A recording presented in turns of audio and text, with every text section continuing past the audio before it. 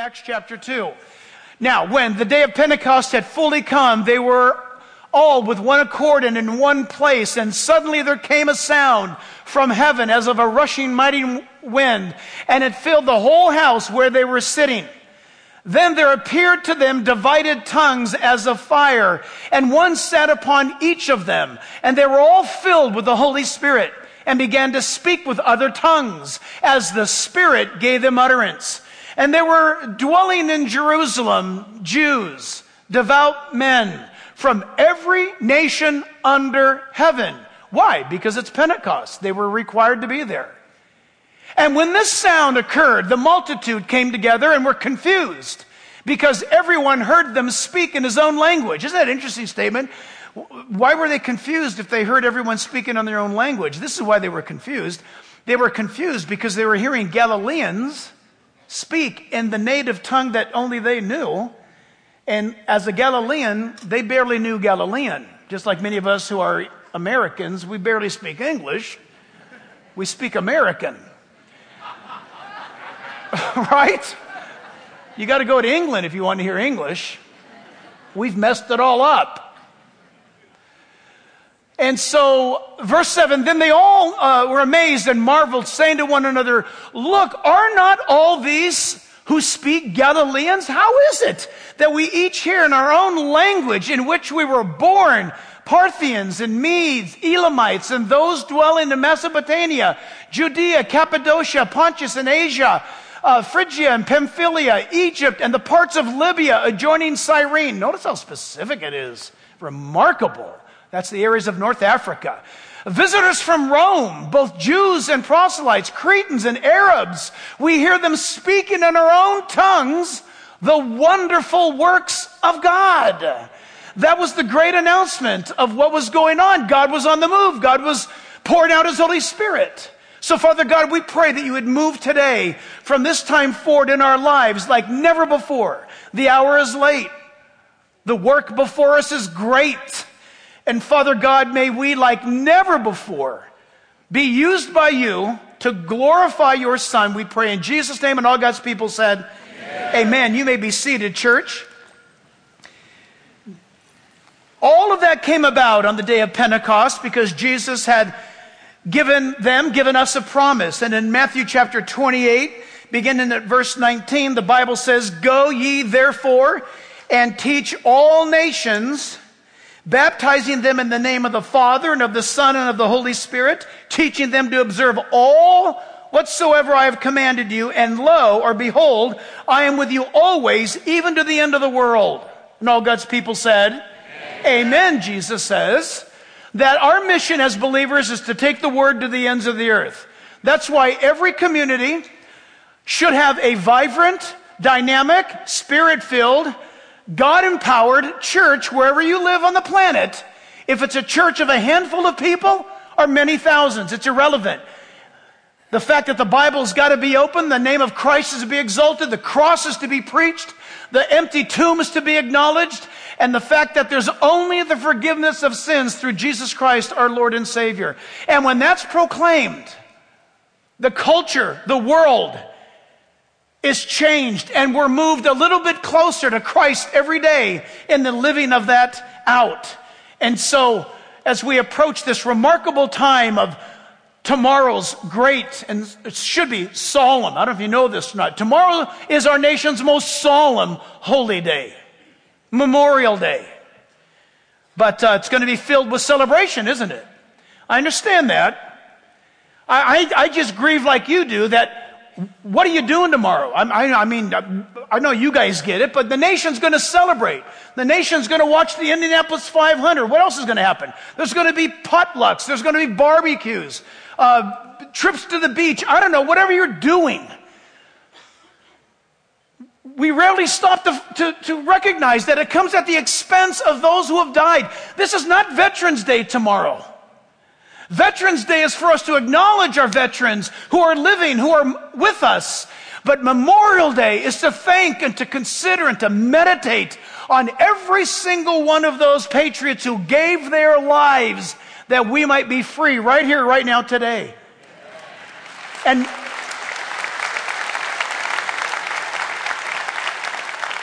And thus it's called Memorial Day. And for good reason. And so I think all of these three monumental things to me, to us, come together on this same weekend. Memorial Day. This is a memorial. What you and I are doing today. It's a special day. And we're going to step through some things about how that works out. How that works out corporately as a church. How that works out individually as Christians. But I love when Jesus said in verse 20, teaching them to observe all things. You know, we're to be disciple makers, church. When he said teaching them to observe all things whatsoever I have commanded you, this is disciple making. This is what the Real Life Network is all about. This is what this church is all about. How many of you have been through the Call ministry? Raise your hands. The Call. I got news for you. I've been in Orlando this last week because that was part of the Real Life launch and the National Religious Broadcasters Network. And for those of you who have taken the Call ministry, which, by the way, all of you should have raised your hands. Because if you want to know how to share Jesus Christ with a stranger or anybody, including a family member, you can do it in 5 minutes. And do it with certainty if you take the call. We can equip you. Why? That's part of making a disciple, because a disciple tells other people about Jesus Christ, but how to say it. How to get to the point and how to close the deal. It's very specific.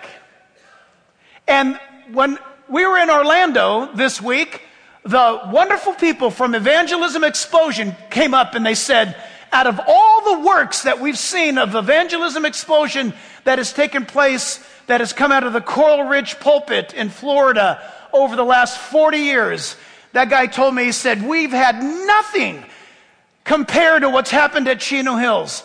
We have monitored, we have seen this, and we want you guys to know something, that we've got one now for children.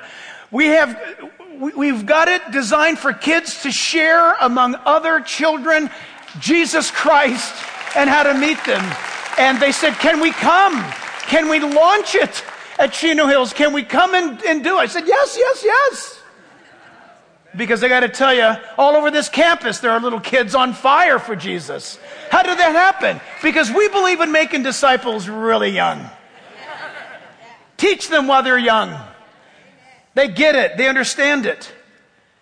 But all of this and everything regarding this day, both as a nation, as a church, and as a gathering of people that will someday stand with the united church in heaven above. God has done a good thing. God has done a beautiful thing.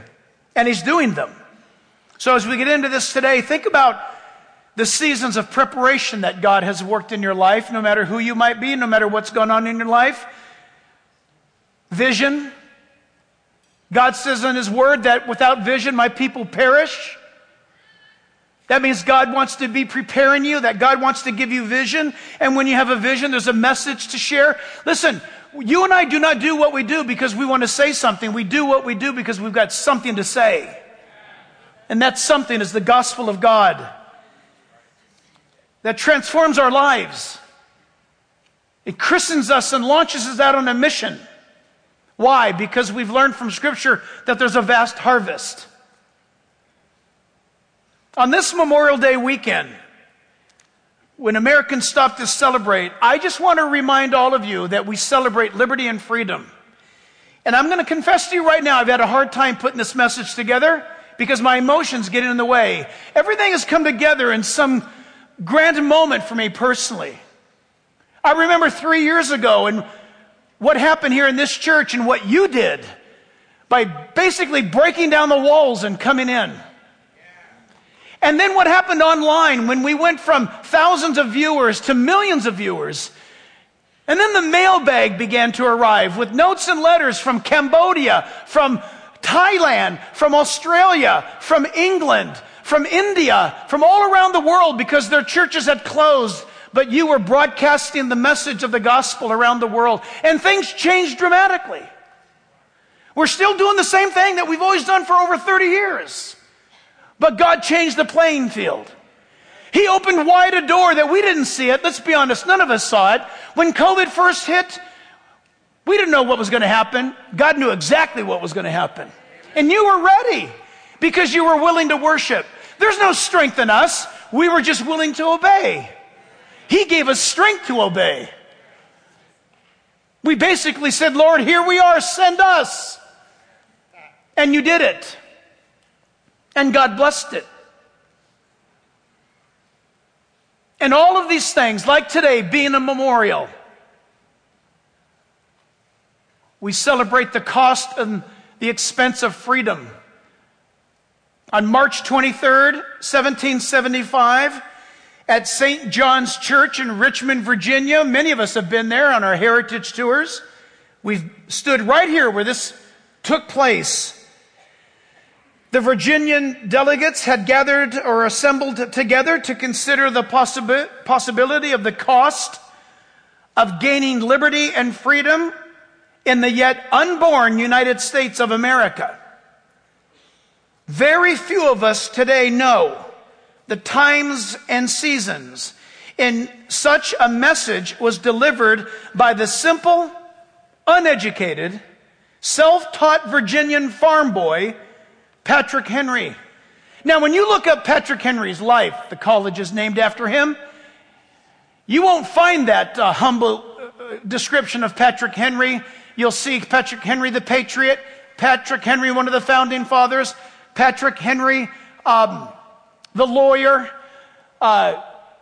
You might even see Patrick Henry assigned to some school. I believe that he was given an honorary degree from the College of William and Mary. But listen, Patrick Henry was basically homeschooled, everybody. Patrick Henry, as soon as he learned how to read, his first book he read was Shakespeare. He couldn't read enough of Shakespeare, and God used that in his life. And you want to hear some amazing testimonies of Christ, you ought to read about your founding father, Patrick Henry. But I'm going to ask you right now, if you'll just listen to Patrick Henry right now. Put your ears to the speakers, if you would. No man, Mr. President, thinks more highly than I do of the patriotism as well as the abilities of the very honorable gentlemen who have just addressed this House. But different men often see the same subject in different lights, and therefore I hope it will not be thought disrespectful of those worthy gentlemen if, entertaining as I do, an opinion of a character very opposite to theirs, I should speak forth my sentiments freely and without reserve. This is no time for ceremony. The question before this House is one of awful moment to the country. For my part, I consider it as nothing less than a question of freedom or slavery. And in proportion to the magnitude of the subject ought to be the freedom of debate. It is only in this way that we can hope to arrive at truth and fulfill the great responsibility which we hold to God and our country. Should I keep back my opinions at such a time, through fear of giving offense, I should consider myself as guilty of treason towards my country and of an act of disloyalty to the majesty of heaven, which I revere above all earthly kings. Mr. President, it is natural to man to indulge in the illusions of hope. We are apt to shut our eyes against a painful truth and listen to the song of that siren till she transforms us into beasts. Is this the part of wise men engaged in a great and arduous struggle for liberty? Are we disposed to be among the number of those who, having eyes, see not, and having ears, hear not the things which so nearly concern their temporal salvation? For my own part, whatever anguish of spirit it may cost, I am willing to know the whole truth, to know the worst, and to provide for it. I have but one lamp by which my feet are guided, and that is the lamp of experience. I know of no way of judging of the future, but by the past. And judging by the past, I should wish to know, what has there been in the conduct of the British ministry for the last 10 years to justify these hopes of peace and reconciliation with which the gentlemen are pleased to solace themselves and the members of this House? Is it that insidious smile with which our petition has been lately received? Trust it not, sir. It will prove a snare to your feet. Suffer not yourselves to be betrayed with a kiss. Ask yourselves how this gracious reception of our petition comports to these warlike preparations which cover our waters and darken our land. Are fleets and armies necessary to a work of love and reconciliation? Have we shown ourselves so unwilling to be reconciled that force must be called in to win back our love? Let us not deceive ourselves, sir. These are the implements of war and subjugation, the last arguments to which kings resort. I ask, gentlemen, sir, what means this martial array if its purpose be not to force us to submission? Can gentlemen assign any other possible motive to it? Has Great Britain any enemy in this quarter of the world to call for all this vast accumulation of navies and armies? No, sir. She has none. They are meant for us. They can be meant for no other. They are sent over to bind and rivet upon us those chains which the British ministry has been so long forging. And what have we to oppose them? Shall we try argument? Sir, we have been trying that for the last 10 years.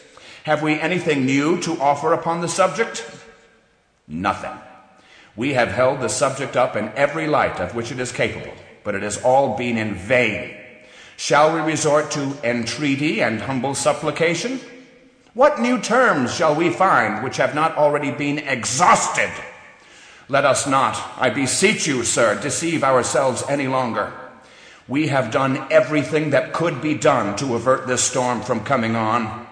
We have petitioned, we have remonstrated, we have supplicated, we have prostrated ourselves before the throne, and have implored its interposition to arrest the tyrannical hands of the ministry and parliament. Our petitions have all been slighted. Our remonstrances have produced additional violence and insult. Our supplications have been disregarded, and we have been spurned with contempt from the very foot of the throne. In vain, sir, after these things, may we indulge the fond hope of peace and reconciliation. There is no longer any room for hope. If we wish to be free, if we mean to preserve inviolate those inestimable privileges for which we have been so long contending, if we mean not basely to abandon the noble struggle in which we have been so long engaged, and which we have pledged ourselves never to abandon until the glorious object of our contest shall be obtained, we must fight. I repeat it, sir. We must fight. An appeal to arms and to the God of hosts is all that is left us. They tell us, sir, we are weak, unable to cope with so formidable an adversary. But when shall we be stronger? Will it be the next week or the next year? Will it be when we are totally disarmed and a British guard shall be stationed in every house? Shall we gather strength by irresolution and inaction? Shall we acquire the means of effectual resistance by lying supinely on our backs and hugging the delusive phantom of hope until our enemy shall have bound us hand and foot? Sir, we are not weak if we make a proper use of that means which a gracious God hath placed in our power. Millions of people, armed in the holy cause of liberty, and in such a country as that which we possess, are invincible by any force which our enemy can send against us. Besides, sir, we shall not fight our battles alone.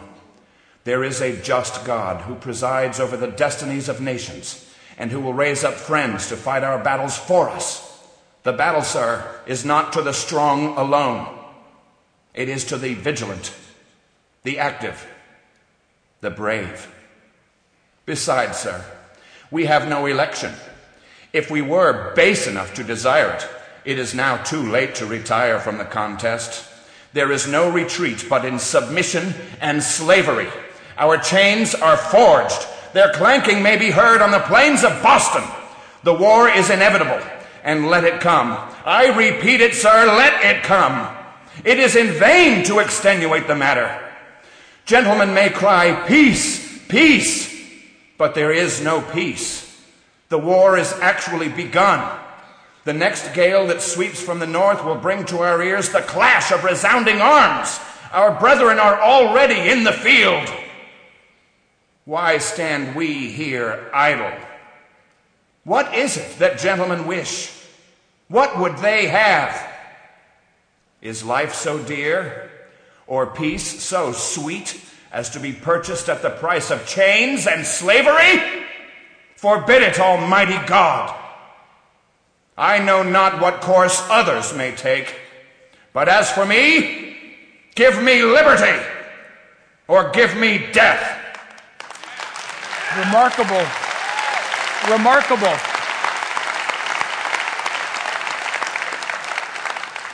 Notice how many times I think I could have missed, but there's some 9 references to Bible in that speech of Patrick Henry's.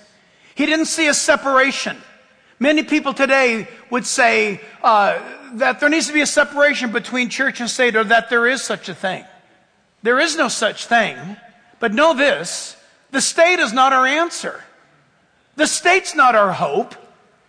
The God of creation has always been our hope, and it's the God of creation that gave this nation a birth. That's why tomorrow on Memorial Day we stop and we honor those that gave their lives.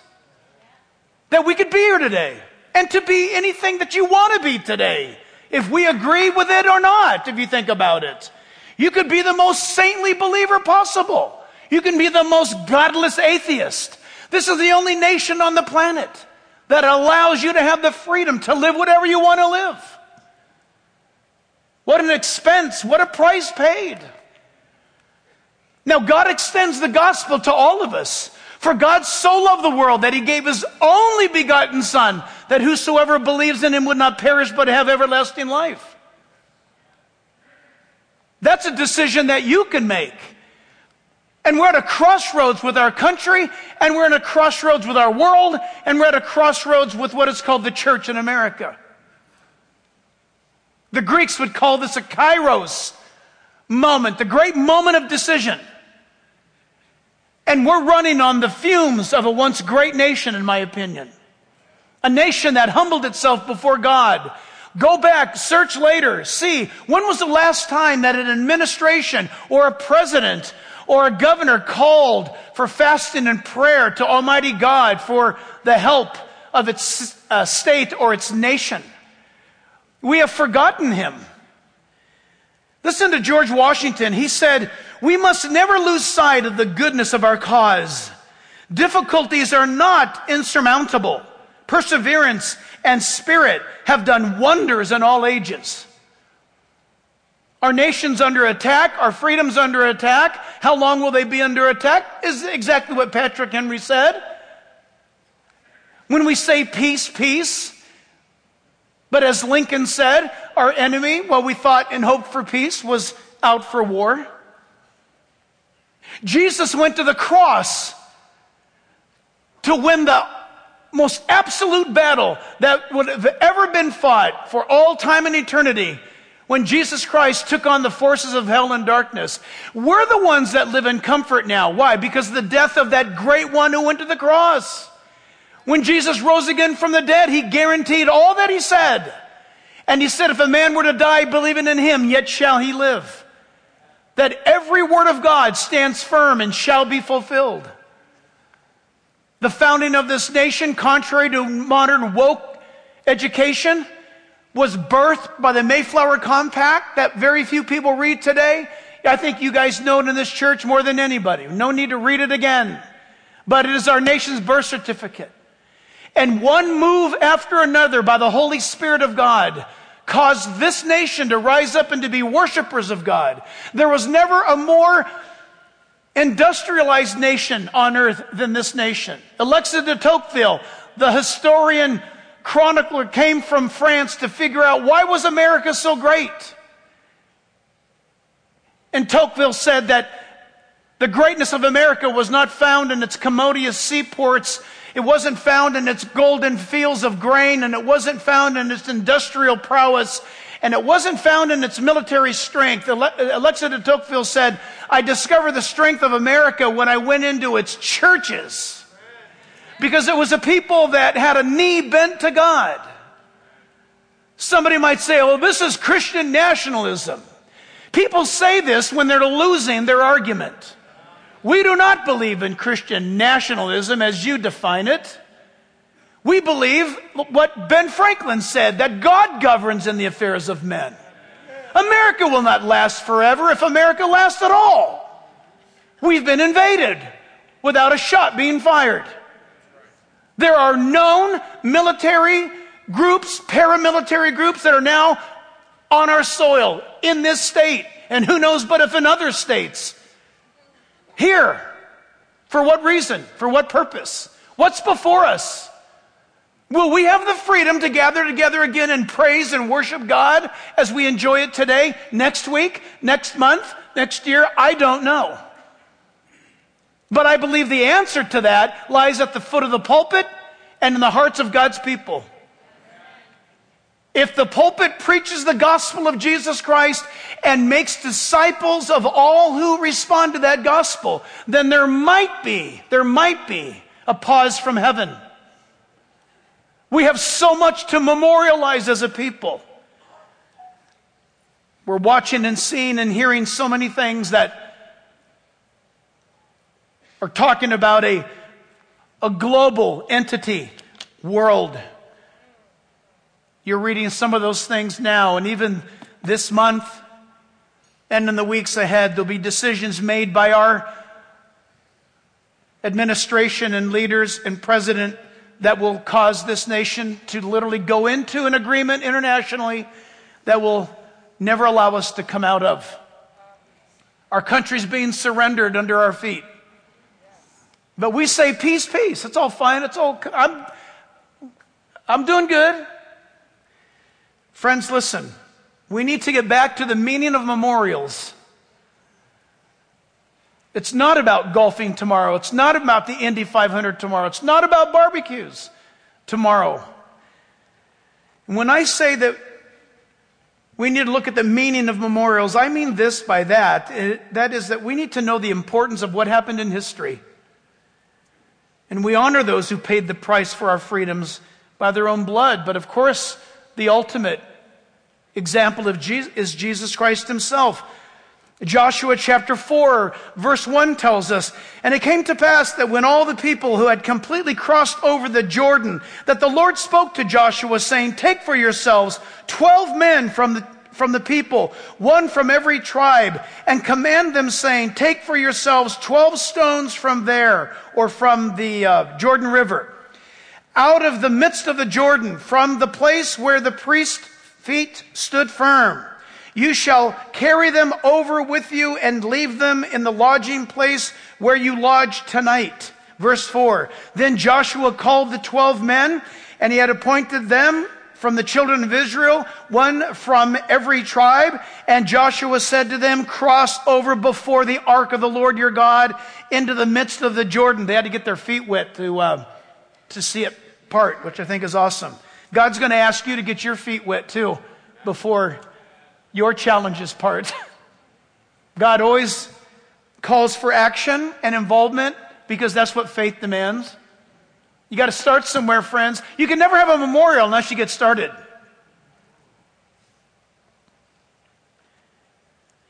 And he says there in verse 6, "That this may be a sign among you when your children ask in time to come, saying, What do these stones mean to you?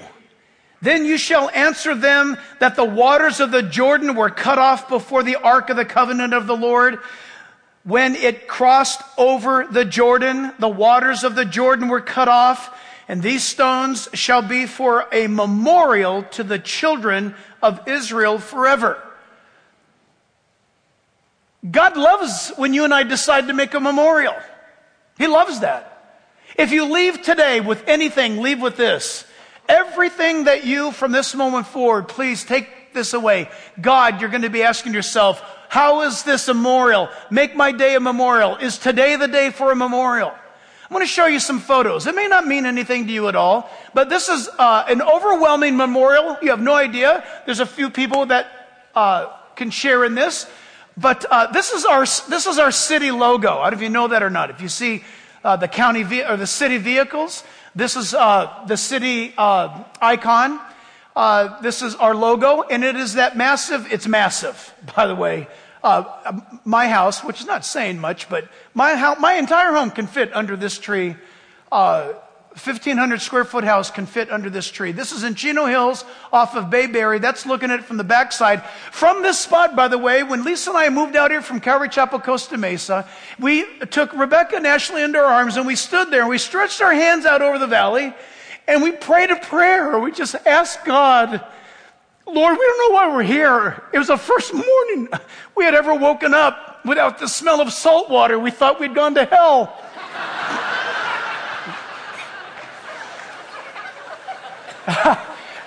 I'd never lived this far from the ocean before. And it was a Sunday morning. We moved on a Saturday. We woke up on a Sunday and we went up and stretched out our hands. There was no Peyton Drive back in those days. We stretched our hands out. We had no idea what we were saying or doing. We remember what we said, but we didn't have any idea what we were saying or what we were doing. We just said, God, if it be your will, we're here. We don't know anybody here. There's hardly anybody here. But if you want to use us, God, use us. And something was said to the effect of, use us beyond those mountains if you'd like, God. We had no idea. It would be years later before a home Bible study would start. Jim and Judy McDaniels, Mark and Mary Andrews. And God started to add people every Monday night. More people would come. And we were shocked. But that memorial started, but an earlier memorial had started. When I gave my heart to Jesus Christ, I didn't understand that a memorial started on that day. And what about your life? When did you accept Christ? I want to remind you that the day that you accepted Christ, or maybe for some of you like Lisa, she can't tell you a day, but she can remember a time when she got serious about Jesus. She can tell you what year that was when she was in school. You need today, I want you to leave here today marking on something, piece of paper, write it on something, put it in your notes or put it in your app or whatever it might be of remembrance, that it was on this day I accepted Christ in such and such a year or at such and such a time. And God, that's where I start my memorials. I start today with that, remembrance of that. Memorials are to cause us to remember back and to ask certain questions. What happened to dedicate this spot? What went on? Joshua told the children of Israel, you tell your kids what happened here. Tell them. The application of biblical truth to the memorial. Listen, people today, university professors, college students would listen to the very man who brought the country forth to birth. They would listen to that speech and they would hate it. And yet they are living in his and their reality. People will criticize George Washington, but they're standing on the ground that he afforded them. And what about your grandparents and your parents that have come before you? What price have they paid? And we've come now to a place of great ease. And I'm not a prophet, but I believe our ease is evaporating. And it will be gone very shortly. And God will have our attention again. But you want to stop and ask the question, what happened in this place? Make a spot a memorial. So, Jackie, you serious about that? I'm deadly serious about this because I got to tell you, my grandkids can tell you, hey, when you're going down PCH and you cross over the riverbed, when you get to Orange Street, just getting into Newport Beach, there's a stoplight right there. It's the first stoplight after the crossing of the riverbed. Turn right. Park right there. Walk out to the sand about 50 yards and there's a volleyball net.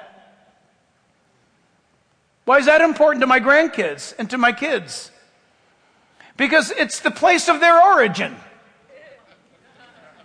I was playing volleyball. And a friend of mine who knew Lisa said, hey, Lisa, come over here. And this cute blonde girl came walking up. And I wasn't about to let her think I thought she was cute. But we hit it off that day. And It was amazing because in that moment when we wound up, our friend said, hey, listen, let's get together tonight. He was a Christian brother. Let's have some friends over. We'll do this. And so Lisa, never being a woman to play games, 18 years of age, I saw her Bible. I thought it was her grandmother's Bible. It was so worn out. And I had come from a world of games, and I was done with that. A little bit of a chip on my shoulder about that. I thought people were bad and you should stay away from them, only good to preach the gospel to and then get away from them. Lead them to Christ and then leave them alone. That was my motto. And I kid you not, she'll be at second service. Those of you can ask her, you can say, within 5 minutes of meeting up with her, I said, hey, so how many kids you want to have when you get married? Ask her. She said, well, I want to be a stay-at-home mom. I said, that's cool. Where do you want to live when you get married? You would have thought I was going to ask to marry her. But there was no time to play games, so to speak. And if she didn't like my conversation, it didn't matter to me. But she was definite. She was answering, and she had an answer for every question I put forth to her. And this is in 5 minutes after meeting up. I waited a couple months to ask her to marry me, but that was a long time. So you might say, well, that's silly, a volleyball net on the sand at the beach in Southern California. It changed our lives. And our grandchildren are here, and our children are here. And without her, I wouldn't be here, because without her, I probably would have been dead. And you and I are together. We're here together. And we went to that tree together. You know, all along the way, it seems like one guy seemed to know it, but he never said much about it. And I'm going to question him when I get to heaven, and that's Chuck Smith. He was just, start a home Bible study. I said, no, I'm not going to do that. I don't teach. I told her I don't teach. You need to send a pastor. And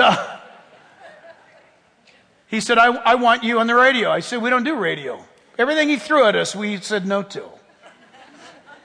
He was right all along the way. I'm going to ask you today that you ought to dedicate a spot in your life. Go to the oak tree if that's it. Go find something in your life. Husband, wife, mom, dad, single person, find something today. Make a memorial of it. Make a dedication to God. Listen, also this, you want to ask yourself the question, why did it have to happen? Now, most of this will not be answered, but in heaven. Why? Listen, if you just simply go by feeling, you're going to be quickly led astray, because you laughed when I said Lisa and I woke up that Sunday morning having just moved out here, and all we could smell was grassland and milkweed and cow manure. And not salty air. And I thought, my God, what have we done? But you ask him why. Why did it have to happen? And God will have an answer. It's always a memorial. God is wanting to use you, and he's going to use you for his glory. Just make sure he gets the glory all the time. He does it. And you always want to ask the question too, could such a thing happen again? How many of you are parents? Raise your hands. One of the greatest prayer requests that we have is, oh God, whatever you've done in my life, do it more in the lives of our children, right? Isn't it so? And you have grandchildren. Oh, God, use them. In fact, you and I look around the world that we're here, and we know God will take care of it. But in those moments when we get our eyes kind of off of God, we begin to almost panic with the sense of thinking, oh God, if this world is what it is now, what will it be when our grandkids grow up? And now I'm at a point where who can imagine? Don't even try. Trust God. Look to him. But on this Pentecost Sunday, when the Holy Spirit came down and the church was born, God saw fit that over time, over the millennia of ages, God would bring forth a nation. that also became the #1 missionary country in the world. Did you know that? By the way, did you know that the United States was used by God to protect and to house many of the scattered Jewish people for 2,000 years? They had a refuge to immigrate to.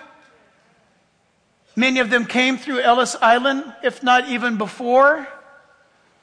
And God used America almost as a nursery for the Jewish people before they were going to be called back to their homeland in 1948.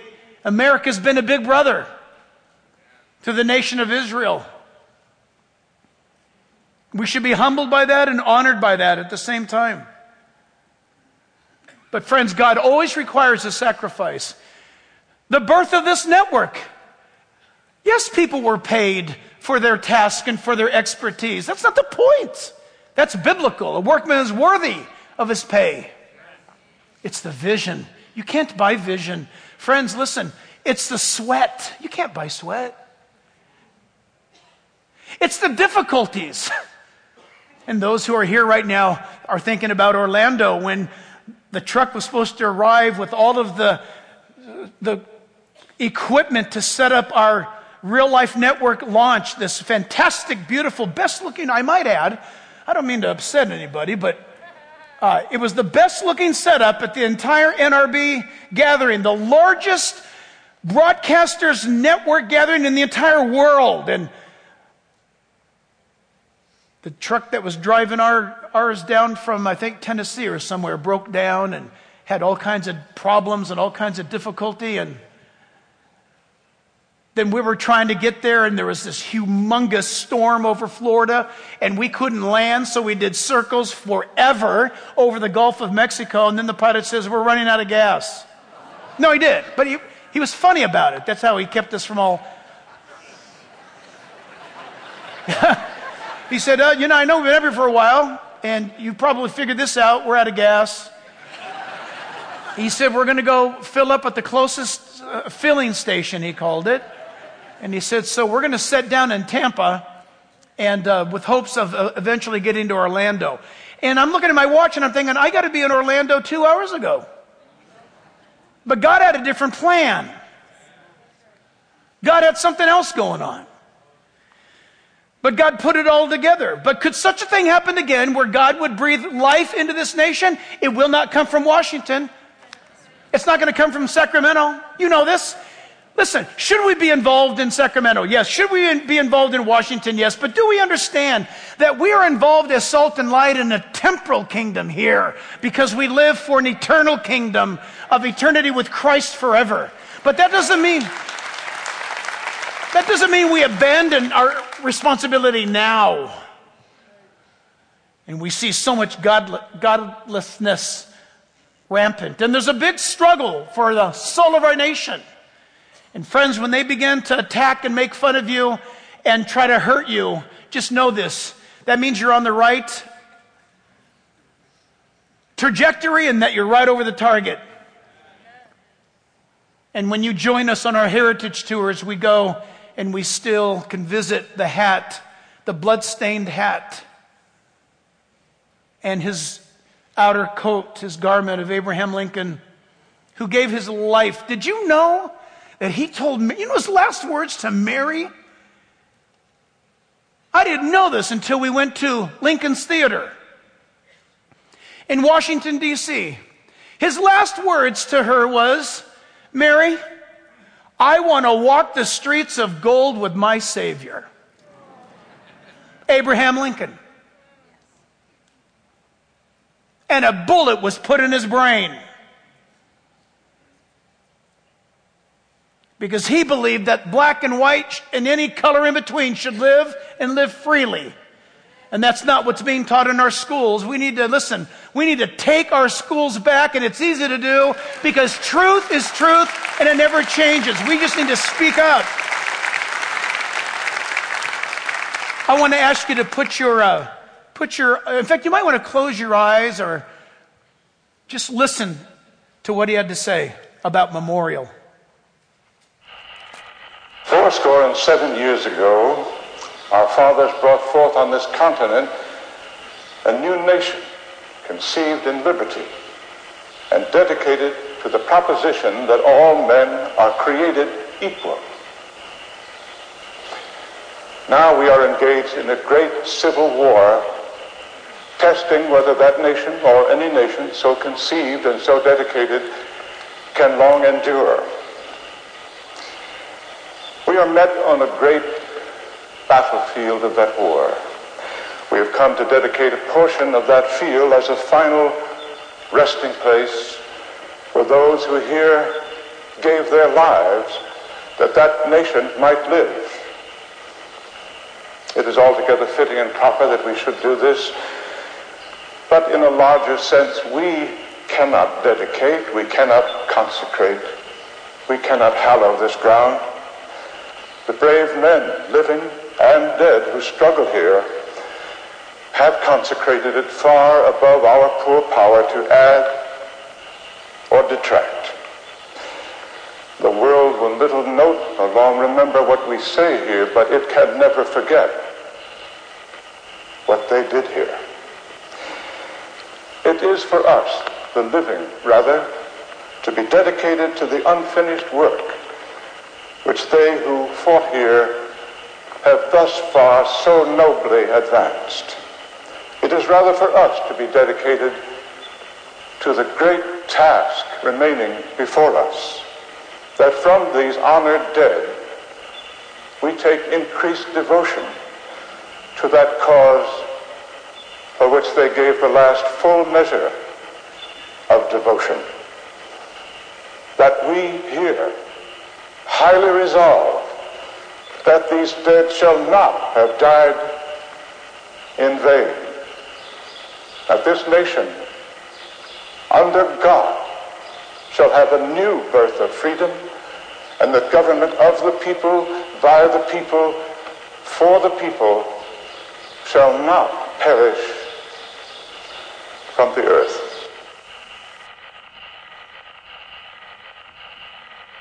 One of the shortest, most powerful speeches ever penned in history, but also very prophetic, hopeful, inviting, challenging, exhorting. It cost him his life, you know, to say those words and to believe in those words. And yet, what do you see in Washington, D.C. today but the awesome and almost overwhelming Lincoln Memorial? And people come from all over the world to read the Gettysburg Address and his second inaugural address that are engraved in stone, flanking Lincoln on each side. And in his second inaugural address, there's 5 Bible references. But we have forgotten that as a people. We need to also remember that the critical truth for us in making memorials is that there's always a message to a memorial. As imposing, as an awesome, as a visit to Washington, D.C. might be, what is known as the Mall.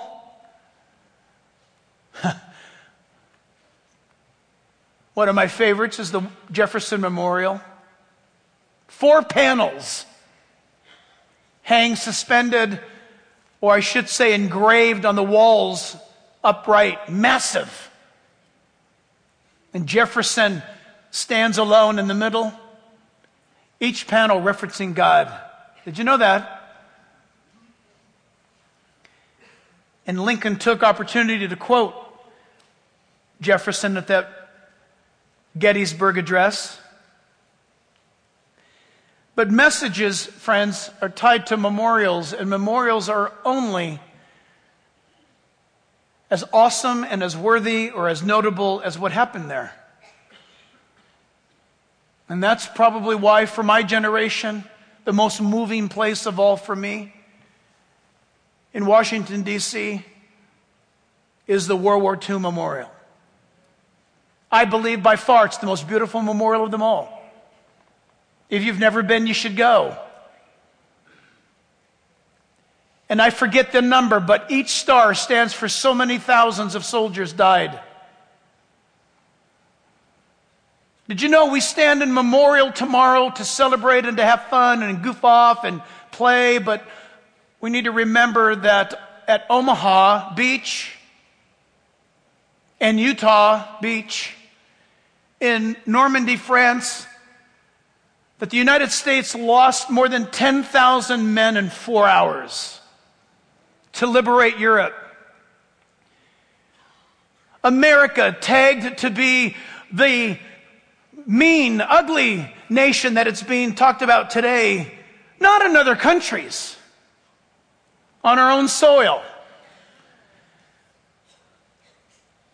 Do not the fools know for a moment that with our nuclear power and the prowess of our military since 1945, that we had the power to completely conquer the entire globe? No one could stop us. We're not an invading force. We're the country people call when they're in trouble. But that's not what's taught to our kids. Our memorials are being torn down. And truth is being lied about. There's a message in a memorial. And it's up to us to find out what that message is. We must ask ourselves, what is that memorial saying to us? When God establishes his memorials, think about it. The Ark of the Covenant was a moving memorial. Those stones and those altars. Abraham erected a memorial to God when God spoke to Abram, bringing him out of Ur of the Chaldees. Throughout the Bible, the entire Bible is a book about memorials. What is it saying to us, we would ask? This Pentecost Sunday,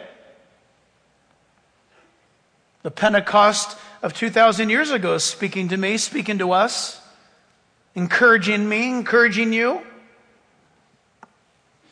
We also want to ask about the message of a memorial. What are we to do about it? This perhaps concerns me the most. Winston Churchill said, those who fail to learn from history are doomed to repeat it. What are we going to do about it? Listen, I believe Jesus Christ can come back today, and I'm living like it. But if he doesn't, I've invited California pastors to join me on Tuesday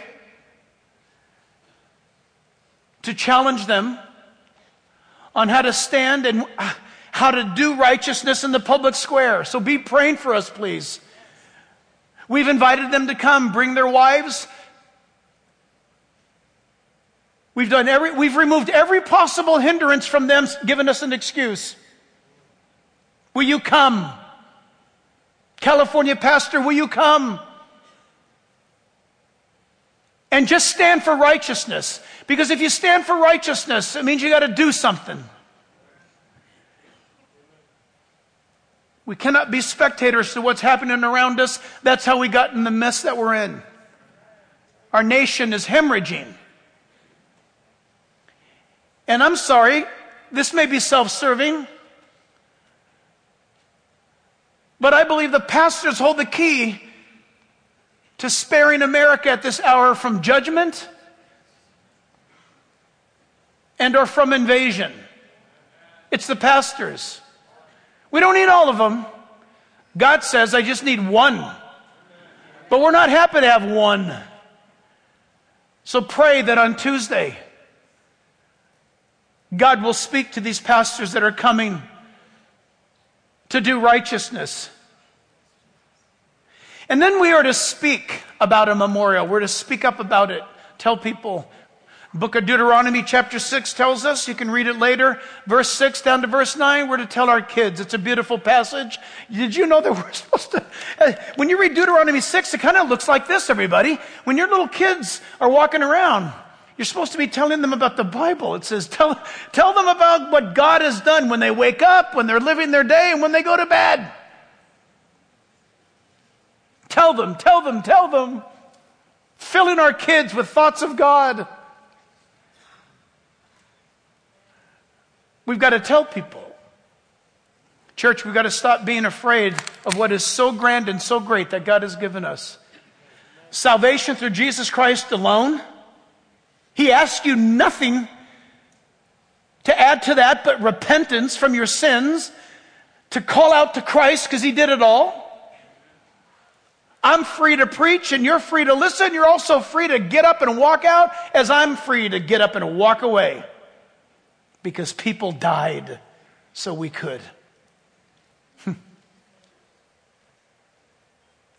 And then we end with this. There's the makings of a memorial. I hope you take this in the right way. I find this closing argument just flat out romantic to me when it comes to me and my God. The making of a memorial to me means this, that there comes a monumental moment in your life, and it comes to every single one of you. There's a moment. Many times we miss them. And I just pray, God, please don't let us miss that monumental moment that God brings, and it's a challenge. Most often it's draped in something very difficult. Maybe it's a battle with cancer, or maybe it's a job thing, or a relational thing. And everything seems destroyed. Maybe it's a divorce. And you know, the only people that benefit from a divorce, I have figured out, are the attorneys. But I do know who pays the greatest price. It's the children.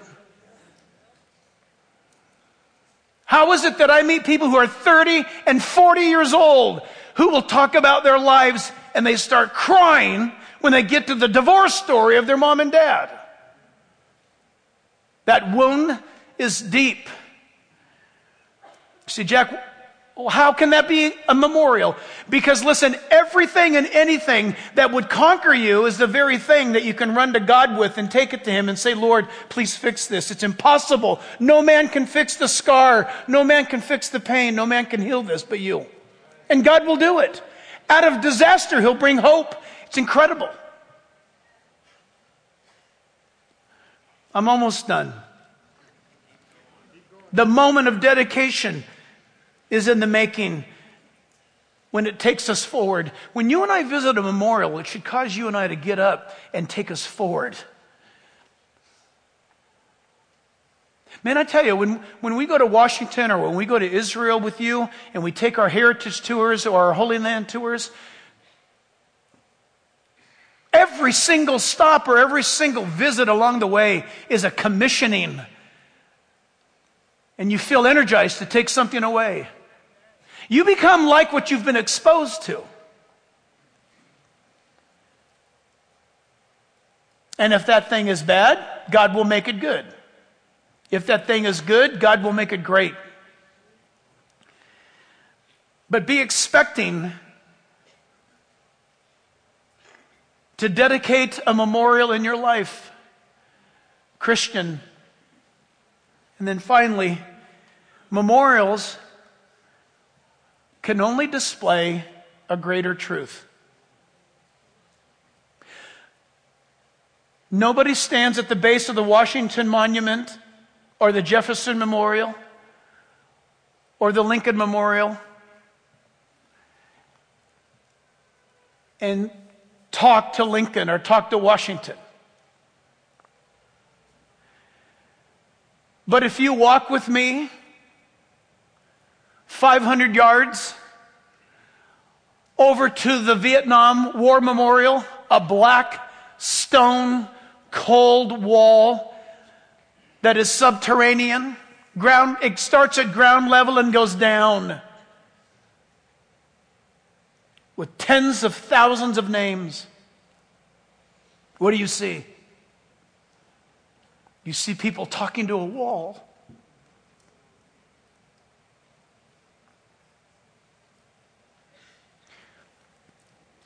It's as close as they can get to their dad, brother. A memorial only matters when it takes root in your heart. And so, church family, what a day you'll have tomorrow. Thanking God. It's not going to be a bad thing for you to have a banana split, or a hot dog. It's not a bad thing if you're going to go sailing tomorrow. It's not a bad thing if you just stay home and watch whatever they do on Memorial Day on TV. I guess the Indy, right? It's not bad. The bad thing would be that you fail to thank God for the freedom that you have in Jesus and for the temporal liberty that unless God intervenes, we're breathing our last. But God. I'm going to ask you to stand as I commission you. We make a memorial today. A decision in each and every one of our hearts right here, right now.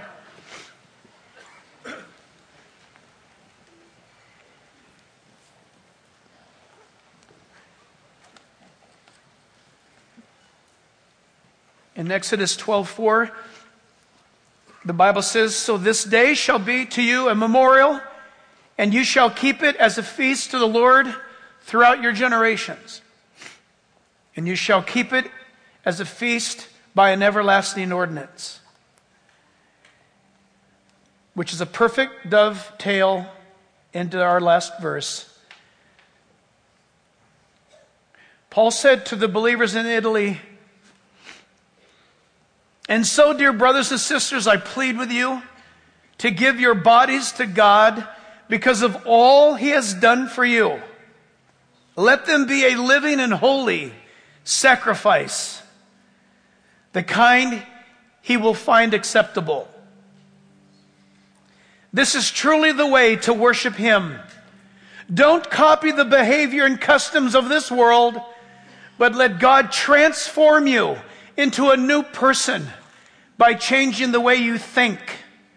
Then you will learn to know God's will for you, which is good and pleasing and perfect." In Jesus' name, and all God's people said, Amen. God bless you, church family.